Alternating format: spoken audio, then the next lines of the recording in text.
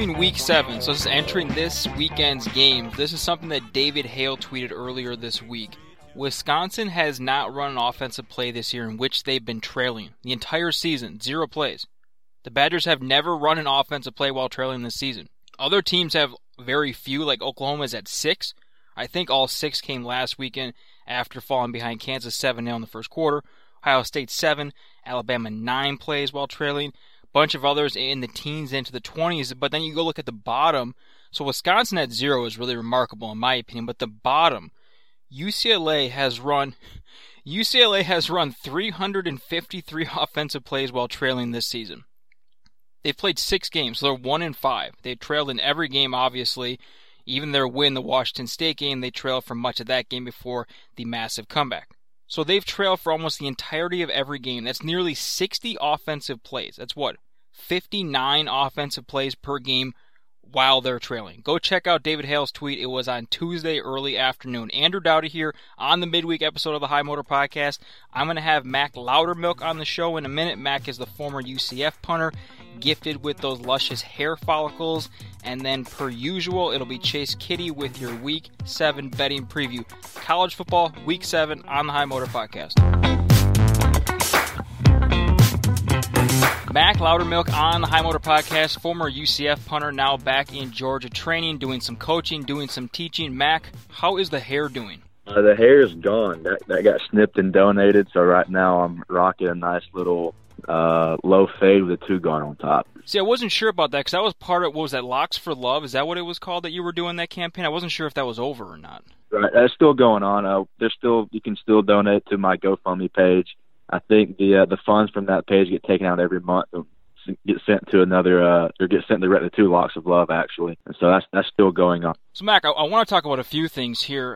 You had quite the interesting college career. You arrive in Orlando when George O'Leary is there, coming off of that 12-1 season, your redshirt freshman season. That's when things kind of just get really bad on the field. You're going from 31 wins over the last 3 seasons to 0 in 2015. Basically, what happened that year?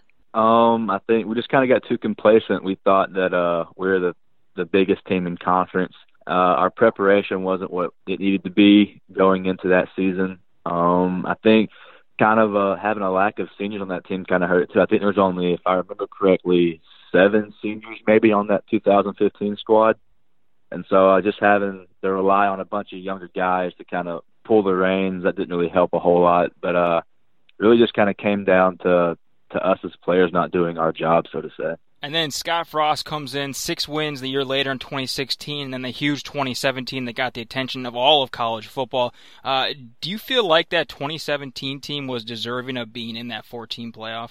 Absolutely. I think anytime you can go into a second year of a head coach and doing what we did with our defense and how our offense performed, I think we're definitely deserving of a top 4 spot and a playoff chance. And then the whole national championship stuff, that created a lot of waves across college football. Where did you stand with all that national championship stuff? I know that after Scott Frost left, he kind of half admitted that it wasn't, I can't remember what the exact quote was, I should grab it, it wasn't real or whatever he had said. Where did you stand with all that stuff, and how do you feel like most of your teammates stood with it? My stance is we were the only team that year to go undefeated. We beat the team who beat Alabama. Alabama didn't even play for their conference championship. They didn't win a division, I don't think. So in my mind, you can't really be a national champion if you didn't at least win your division. And they didn't do that year. And I have a nice big diamond ring that says national championship on it. And so I wear that thing with pride. Do you feel like that sentiment is shared throughout your team? Without a doubt. I think if you ask any of the players from that season, they would 100% say the same thing as well. And then when you're rolling that season, it's very clear that Nebraska is going to move on from Mike Riley, and Frost being the alum. There were talk about him maybe getting snubbed last time around, that Scott Frost was obviously their target. What was that like inside the locker room? And did he ever address that speculation during the season? In the locker, we knew what our goal was for that season, so we really had a pretty good job of just closing the doors from outside noise that year.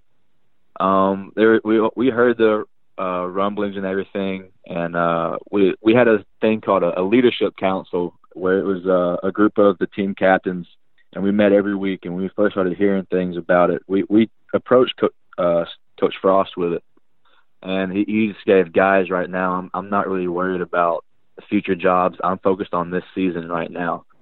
And so we took his, when we believed him, we took his word for it. I think what he said was true. But, we kept playing for each other and for the coaching staff. We wanted to finish that season off right. When did you guys find out that it was official? Because I think it came down, maybe it was during the American Championship game. I don't recall exactly when the news actually came out. Did you guys find out before that game that he was leaving? No, so I think I remember getting on my phone after the conference game to where supposedly they had it on a TV timer to where once our game ended, it would roll across the bottom ticker. Well, that game goes into overtime, and it lasts longer than it's supposed to, but they didn't change the automatic TV timer, and so that starts ticking across the bottom when overtime's about to start. And so we kind of had a feeling that it was going to happen, and so before we all really got to embrace the win, we gave Coach Frost a hug, and we had a huge team meeting afterwards where he was in tears. Pretty much the whole coaching staff was in tears because he knew what he was leaving was going to be something special. But I understand his reasons for doing it. As a coach's kid, I understand wanting to move back home closer to your family so that your father can be with your grandson more, playing and coaching for your alma mater. I totally understand what he did and why he did it. Going back really quickly to something that you said, so did you guys find out on the sideline during that game, during overtime? No, we didn't have it. It was once we got the conference championship trophy and all that, that celebration kind of died down and went into the locker room. That's when we saw all the updates on our phones and all the ESPN alerts and everything like that. And then at what point, or did, I know that a lot of coaches, I don't exactly know how it went down. So when Coach Frost, did he address the team at that time? Because obviously it was out there, unless it was just a completely false report, he was leaving for Nebraska. Did he address the team after the game, or did he wait? Because I know he left for Nebraska pretty quickly and then kind of came back, and that was, I thought that was handled brilliantly by both sides, let him go back and still coach the team. But how did that work in those, 12 to 48 hours after that game? The night after I think it was at 6 o'clock, 7 o'clock that night after the conference championship game, we had a team meeting to where he brought the whole team together, told us what was happening, and he broke down into tears and told us that he's sorry for doing this to us. He never wanted the spotlight to be on him. He wanted all the attention to be on the team and what we're doing as a football team. But I think he was kind of remorseful that he took the job. Maybe I'd like to think that, but I think maybe he was a little remorseful afterwards. But at the end of the day, he did what he thought was best for his family and for his coaches. So I can't really be too upset at him for doing what he did. But he had a big team meeting, called us all in there, explained what had happened, why he was doing it. Like I said, his main point was that he wanted his son to be closer to his father because his father's health wasn't doing so well, and he wanted to make sure that his son got as much time with his grandfather as possible while he was still on the earth. And so I can't frown at him for that. Hey, Mac, I want to ask you about some off-the-field things for you, starting with player compensation. I think you tweeted a few days ago, you just asked generally if your followers thought that student-athletes should be paid, why or why not. You just gave a yes or a no. And I want to ask you, do you think that student-athletes should be paid money for playing, not stipends, not just allowing, profiting off image and likeness? Do you believe that student-athletes should be paid money to play college sports? I think it has to be one or the other. And then again, I kind of left that question a little too open because I don't mean should collegiate athletes make a living wage off of what we're doing. That is in no way, shape, or form what I want, because then it truly does become professional sports, and that's not what college needs. But what it does need is don't get me wrong, I am totally grateful for what the University of Central Florida has done for me in my education. Because if it weren't for them, I would have went to some community college back in Georgia and went through some two-year program and then tried to transfer out to some state university more than likely. But I think with what they ask us to do, as far as they being the NCAA, what they ask us to do as student athletes, not just athletes, but student athletes, to where we go out and risk our bodies for like 14, 15 weeks out of the year, including bowl games and not including camp. Camp's a whole month in itself, the whole month of August. But there's got to be some compensation sooner or later. Whether you do it off of jersey sales or whether you just pay every student athlete one flat rate across the board, that's totally fine with me. I'm not saying that football has to make $10,000 a semester to where whatever water polo is making $300 a semester, but there's got to be some type of compensation, because my biggest fear is once these other leagues start getting rolling, let's say if the XFL starts rolling, if another league like the AAF starts coming up, and you see all these different leagues like the Big Three, the Big Baller Brand Basketball League or whatever, kids could potentially start opting out for those leagues and then turning pro after that. But I think there's such a great atmosphere with collegiate athletics, and people are really afraid of what would happen if money is introduced to compensate students. But I think it's going to happen sooner or later. There's going to be too many states doing what Florida and California are doing to just ignore it, that these students should be getting something, kind of say thank you. Because a full scholarship's great and everything, but the fact that we can't even go out and get a job more or less because of what we do in the classroom and on the field takes up our entire day. We get scholarships, and we get cost of attendance checks, which rolls around to be about $4,000 a year. But trying to make $4,000 a year last through, wanting to have some type of social life, gas money, grocery money, doing stuff on the weekends, or any type of incidentals that comes throughout the year, $4,000 really isn't a whole lot to mess with. But I just think that it's not really fair either for the NCAA to make, they profited 1 billion off of college athletics, but they don't really turn around and give to the players. They give to the universities, and the universities can then do what they want to as far as, their gymnasium, stadium, stuff like that. But the players don't really get some sort of payment. They just kind of get like here's a new locker room, thank you, type of thing. Do you feel like, in your experience, I'm not asking you to make a broad statement and assume about other coaches, but you've had unique experiences playing for 3 different coaching staffs. You've been around, dozens of college football coaches in your career. Do you feel like, in your experience, coaches are on the same page with that? And I ask you that question because it feels like since the California bill came up, a lot of coaches are coming out and saying, about time, we need to do this. And and this is just me guessing, I think a lot of coaches are very sincere with that. A lot of coaches want athletes to be able to make money off of their name, their image, or likeness, but based upon their past comments about player compensation, about stipends, transfers, student athletes' rights, things like that, I can't help but wonder if that's just a talking point and they're saying this for recruiting. They actually don't want to believe it. So in your experience, do you think that coaches are on the same page with all of what you just said over the last few minutes? I think some are and some aren't. I know Dabo Swinney came out and said earlier in the summer that if college football players started making money, then he would stop coaching because then it would just be professional sports. Which that's if that's his view, that's his opinion. But I think for the most part, I don't think everyone would be on board with what I said. I think some would say they are, just to say that they're agreeing with the players and to attract recruits and say, hey, man, I'm here fighting for you, when behind closed doors they probably aren't. But, it can go either way.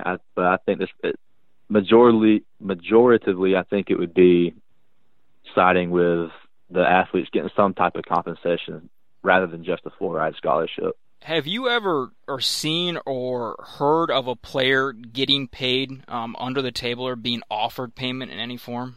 Have I personally seen it? No. Have I heard stories of other universities? Yeah, plenty. Do you believe those other stories? Yeah, I do, because not to throw a college under the bus. So when I was growing up, my dad had a O-lineman that played for him, and I remember he wasn't from a very upper class family. He was more or less lower class, kind of struggling, and he rolls home after college one at a break, and he's rolling in a big old brand new Suburban with the school's logo on the front of it. And so you kind of have to understand, there's definitely stuff like that going on. But my dad's also heard stories of offensive linemen at big universities making close to six-figure checks just because they do what they do. But those stories were again back from the early 2000s, late 90s when stuff wasn't as closely monitored. But I think it definitely happens at these bigger universities for sure. Do you feel like, so now we're a year removed from your college career, do you feel like you can talk more freely about things now that you're not an active student athlete, bound by NCAA rules, bound by university rules and other expectations? I'm free to voice my opinion now. I mean, I wasn't really hampered from doing that at UCF, but it was just I can kind of tweet what I want to now, say what I want to now without having the fear of, let's say, some dean coming down on me saying, "Hey, you need to watch what you're tweeting out" or something like that. I mean, I'm grown. I can say what I want. Understand that what I say is going to have consequences, but that's just my opinion, and I'm going to roll with it. I'm going to stick by it. Hey, Mac, last thing I want to ask you about the UCF Florida, the 2-for-1 series proposal. That got a lot of attention over the last year. I can't remember exactly when that came down. And your former AD, Danny White, has repeatedly said that he would love your program to play Florida, play other high-profile programs like Stanford this year, but not in that 2-for-1, being the 2 away games, 1 home game format. Would you personally have been okay with playing 2 games at Florida or whatever high-level program, 2 games at Alabama, 2 games at Clemson, whatever, in exchange for 1 home game versus that program? No, because that's disrespectful. So I totally agree with what Danny White did. I think if we were a struggling Group of 5 team that doesn't bring in a whole lot of money for home games, then, yeah, 2-for-1s would make sense. But now we've sold out. We make $2 million per home game easily, and so I think Florida can say that they offered us a 2-for-1 all they wanted to. What they offered us was 2 home games at the Swamp and then a neutral site game at the Citrus Bowl. They didn't want to come to our home stadium, and to me, and then they want to go and do a 1-for-1 or a 2-for-1 with some team out west. I forget who it was. I saw it 2 weeks ago that it got announced, but I just think it's disrespectful. It was them kind of trying to show that, hey, we're the bigger school here, so you got to do what we want to do. But whenever we were the team coming off of the 2 undefeated seasons, we had the national attention. Florida's right now, they're back up to where Florida used to be. But after last year and year before that, they were a lower end, middle of the pack SEC team. And so I just think they offered it to us as kind of like a bait, saying, we know that you're not going to take this, but here it is. But now we can turn around and tell the media, oh, we offered them a 2-for-1, but they didn't take it, so they're full of it. When did that change for you? Do you feel like the 2017 season kind of changed everything for UCF in terms of, like you said, obviously UCF's not a struggling program, and they had 10, 12-win seasons before 2 years ago, but then there were also that winless season, like the 6-win season. But do you feel like 2017 just kind of changed everything for the program? I think 2017 kind of started it, but once last year happened and we did it again, ran the tables again, and we lost to LSU by 8 points whenever they were expected to get blown out. But it just shows that you have to play the football games. You can no longer say, well, Florida's going to win this game because they're an SEC team and this team's from the American Athletic, because newsflash, the teams in the American Athletic, they're not bad football teams. Cincy's really good. Memphis is really good. Tulane's came out of nowhere. They're really good. SMU is pretty decent. These teams that we played, they're across the board now. Everyone has D1 athletes. There's no such thing as a bad college football player who's on scholarship. You got these kids, they're all state, all region, all division, whatever you want to call it from their state, but these kids are legit football players no matter what school they're at. You can no longer say that just because an SEC team is going to play an American Athletic Conference team, that the SEC team is going to automatically win because they're the SEC. The SEC is just like every other Power 5 conference. They have their 1 or 2 teams at the top, and everyone else below that is just like every other football team. That's how every conference is. That's how college football is. You have your 2 teams at top, 2 or 3, maybe 2. Normally it's just 1. You have your 1 or 2 teams at top, and then everyone below that kind of falls to the side. You can mix and match with whoever they play about what's going to happen that week. Okay, that's Mac Loudermilk, former UCF punter, dropping by the High Motor Podcast this week. So, Mac, you're still training, right? Are you still waiting for that NFL call? I am, yeah. I train and lift every day. So I guess, where are you at with the NFL right now? I mean, do you still have an agent, I assume? Yeah, I do. My agent's in contact with teams every week, just sending out my film, letting them know what I'm doing. I'm staying active for them. Right now I'm just waiting for a call, waiting for a workout. And that's pretty much. Have you had any workouts recently? I have not since Tampa, no. So what is your outlook there? I guess, what's your level of optimism that that's going to happen? I'm still pretty optimistic because I have great film up that my agent has. I'm ready. I'm 100%. There's no injuries. Whenever a team needs me, I mean, I'm a phone call away, and I'll be there. I only live an hour away from the Atlanta airport, so there's no issue getting to them wherever they need me or when they need me. Awesome. Hopefully see you on the field this year. Hey, Mac, thanks for the time. Hope all is well in Georgia, and you get a shot here pretty soon. Thank you very much. I appreciate it. Earlier today, so we're recording this on Tuesday night. Earlier today, Chase Kiddy, my Week 7 betting preview guy here, he proposed, we were kind of going back and forth on what we wanted to talk about, what games, parlays, different strategies and stuff we wanted to bring you on this midweek episode of the High Motor Podcast. Chase brought up Orioles Twins. He found out that I was a Twins fan today. I didn't even know he was an Orioles fan. I didn't care before, and I don't care now. And his suggestion was Orioles Twins. One team that was out of the playoffs day one of the regular season, and one team that was knocked out last night. How many of you, and I want you to tweet at High Motor Pod, or just go straight to Chase, at Chase A. Kiddy Twitter. How many of you out there came to the High Motor Podcast today saying, you know what, I want to talk about the Orioles and Twins? Anyways, hang on. We're not going to talk about Orioles Twins. I can't let my idea be slandered. Hold on, I need to not lose too many listeners here. We're not talking about the Orioles and Twins on this podcast. Chase is going to vent here for maybe he gets 15 seconds, and then we'll get into college football stuff. Yeah, I'm not trying to I feel like you're quoting me out of context here. I'm not trying to break down middle relief situations here. I'm not trying to get all like, hey, let's talk about each team's BOBIP stats. It's a philosophical conversation for me. It's everything that I love about sports. What's more interesting? What's funnier to you as a listener? Would you rather be an Orioles fan and know you're out of it on March 31st, know that you're going to have a terrible team, you're going to be god-awful, and just kind of have fun with it?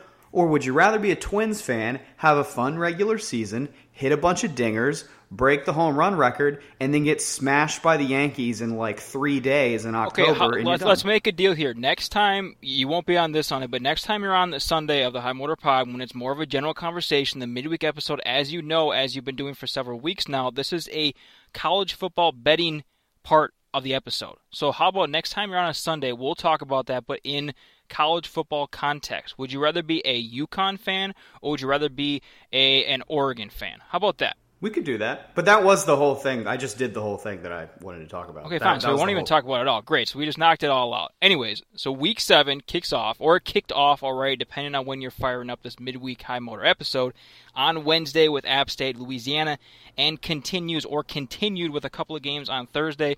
But I'm going to go ahead and look at Friday night. 3 games, only 2 of which I actually care about. Although I think the third one is interesting in the hot seat conversation. Colorado State at New Mexico, as Bob Davie, Mike Bobo potentially coach for their jobs at their respective schools. But anyways, the other 2, Virginia and Miami, Colorado at Oregon. They're not premier can't-miss games, but 2 very, very intriguing games, mid-season games, especially for their respective divisional races.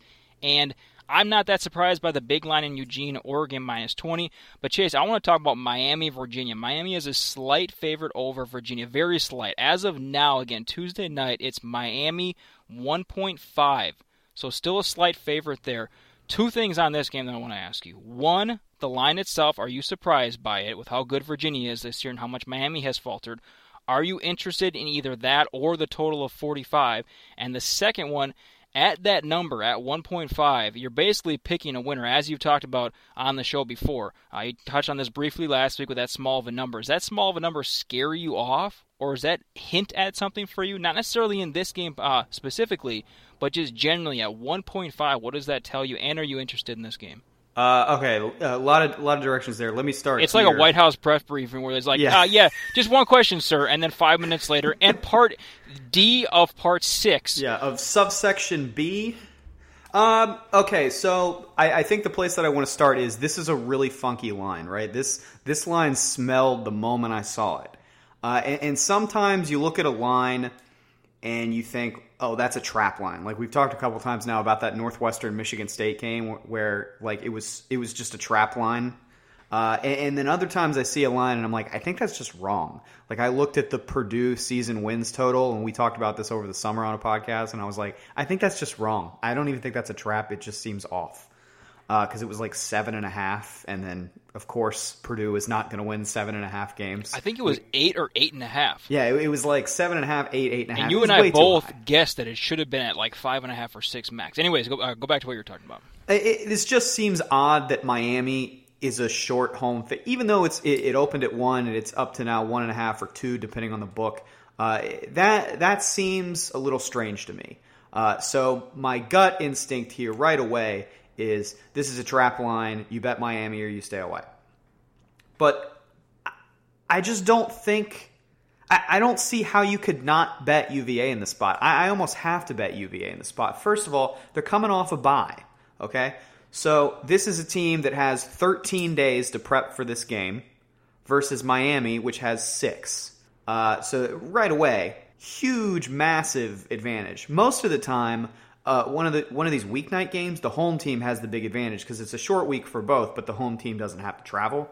This is a huge advantage for UVA because they were on bye last week. Well, Miami came off of that game where them and Virginia Tech just ran a billion plays. It took forever. So, they played a regulation game, but that game was long. That game was exhausting. And it's a weird... I don't know what to do with this Miami team. You know, they looked nice at the beginning of the year, but I saw a stat over the weekend, and I don't have it in front of me. I'm not going to remember exactly what it is, but it was like Miami's record since the end of 2017, or since they were rolling and they got into that playoff conversation. Yeah, and then they lost to like Florida State, or they went to Clemson or something, and since then they're like 7-17 or something ridiculously bad. So I just don't know how you can lay points with Miami here. With UVA, I'm getting the better team. I'm getting the more rested team. I'm getting the more healthy team. I'm getting the way more consistent team. So I'm not super sold on the total just because it's already dropped 2.5 points. And so I probably would like the under there, but it's lost some value since then. 2.5 points of a 47-point total. You can do the percentage there. That's not anything I want a part of. But yeah, I really think even though at first glance this maybe looks like a trap line, like I'm going to be on UVA Friday night. Chase, a few weeks back, I want to talk about parlays here, and a few weeks back you broke down the strategy and thinking of an even money or relatively even parlay, why you like the idea sometimes and why a lot of sharps don't like the idea. So I want to ask you for a 3 or a 4-team parlay that is around that even money that really gets the blood pumping in week 7. Sure. What I've got for you is Baylor, Notre Dame, and Vanderbilt parlayed together on the money line. This isn't spread. This is money line. Baylor, Notre Dame, Vanderbilt, all to win, minus 125. Vanderbilt is probably the tougher sell here, but I do think they've played a pretty challenging schedule up until now, and now they're going to be at home playing against a non-Power 5 school. I do think I've seen enough from them that I trust them to win in this one spot. So those are the 3 that I'm throwing together. Big one this week, Florida LSU. LSU is a 13-point favorite. Again, we're talking Tuesday night here. I think it's hovered between 12 and 13. The total on that game right now is 54.5. I was surprised that LSU was at 13. I expected 8, 9, maybe 10. Where are you at with this game? Or are you going to touch it? This is a tough grade for me because LSU, since the beginning of the year, people look at how bad they beat Utah State last week. Utah State actually held them to their lowest point total of the year at 42. They've scored, going back to the beginning of the season, 42, 66, 65, 45, and 55, right? So the LSU offense, as has been widely discussed by now by everybody in college football, the LSU offense is on another planet compared to what it's been the last few years. So I am interested from both a gambling perspective and just a straight football perspective in seeing LSU's offense playing against this Florida defense. The over, I think, was the first thing that caught my eye just because, I tried to sort of fade LSU's offense thinking that maybe it would cool down a little bit a few weeks ago. I believe that was the Vanderbilt game. That just didn't happen. Their offense is going to keep rolling. So the first thing I thought of is let's just blind bet the over. LSU keeps cashing on overs. but I wonder if Florida's going to hold up their end of the deal here. This is really the first big test that LSU's had defensively. I think Texas was a big game for them because they had to go on the road, because Texas is a solid team. But Texas's defense wasn't really going to challenge them, and I think Florida's could, even though this is in Baton Rouge. So it's tough for me to grade how all of this is going to sort out. This is probably a no play for me, but if I'm going to play it, I probably think about looking at the LSU team total when that comes out later in the week and looking at what the number is for that over there. In Baton Rouge, I think that's a 7 o'clock local kickoff, so 7 o'clock Central, 8 o'clock Eastern time, and a lot of people are going to be tuning into that game, and after they do, looking at the schedule here, this will be the last thing for you because I know you are a very busy and very in-demand man. I'm looking at the late-night games here. Hawaii, Boise State, Wyoming, San Diego State, Washington, Arizona. So after that Florida-LSU game wraps up, a lot of eyeballs will be turning to this. A lot of people may be looking to either make up for a loss or add on to a nice day before NFL games on Sunday. Any of those three games, those all start at 9 p.m. Eastern or later. So once that LSU game is over, those will be moving a little bit here. Any of those games, again, Hawaii at Boise State, Wyoming at San Diego State, and Washington at Arizona. Those do anything for you? Yeah, I'd say the one that I really like is a counterplay on Wyoming and San Diego State. And that line started around 40.5, 41, sort of in that neighborhood. It's down to 37.5 at a lot of books.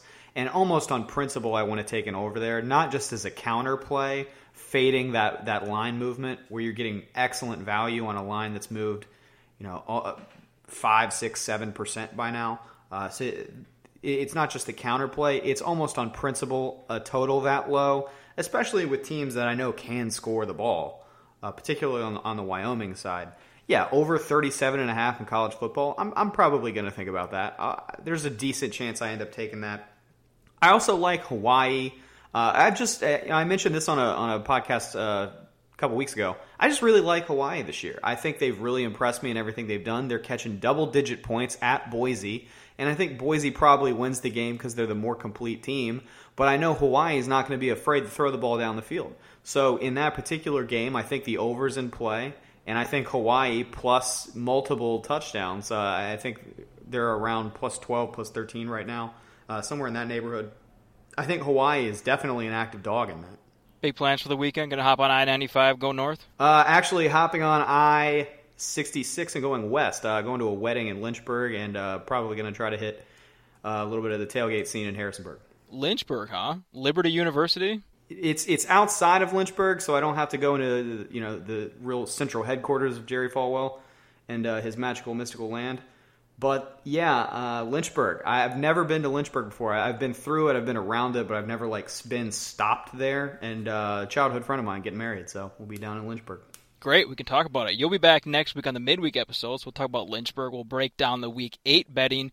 We will maybe talk about UConn, Oregon in your context of Orioles Twins that you are so dying to talk about, or maybe you'll get it out of your system a week from now. So Week 8. That's halfway through the season. That's depressing, huh? That means halfway through the season after this weekend. Again, you'll be back next week along with another guest per usual. I'll be back on Sunday wrapping up Week 7, looking ahead to Week 8. That is Chase Kiddy. Again, he's on Twitter at Chase A. Kiddy. I'm Andrew Dowdy at ADowdy88. The pod is at High Motor Pod. You can find every episode of the High Motor Podcast on Apple, Overcast, Spreaker, Stitcher, everywhere you do your podcasting. Thank you for dropping by the High Motor Podcast this week. I will be back on Sunday. I saw a friend today. It had been a while, and we forgot each other's names. But it didn't matter, 'cause deep inside the feeling still remained the same. We talked of knowing one before you've met, and how you feel more than you see, and other worlds that lie in spaces in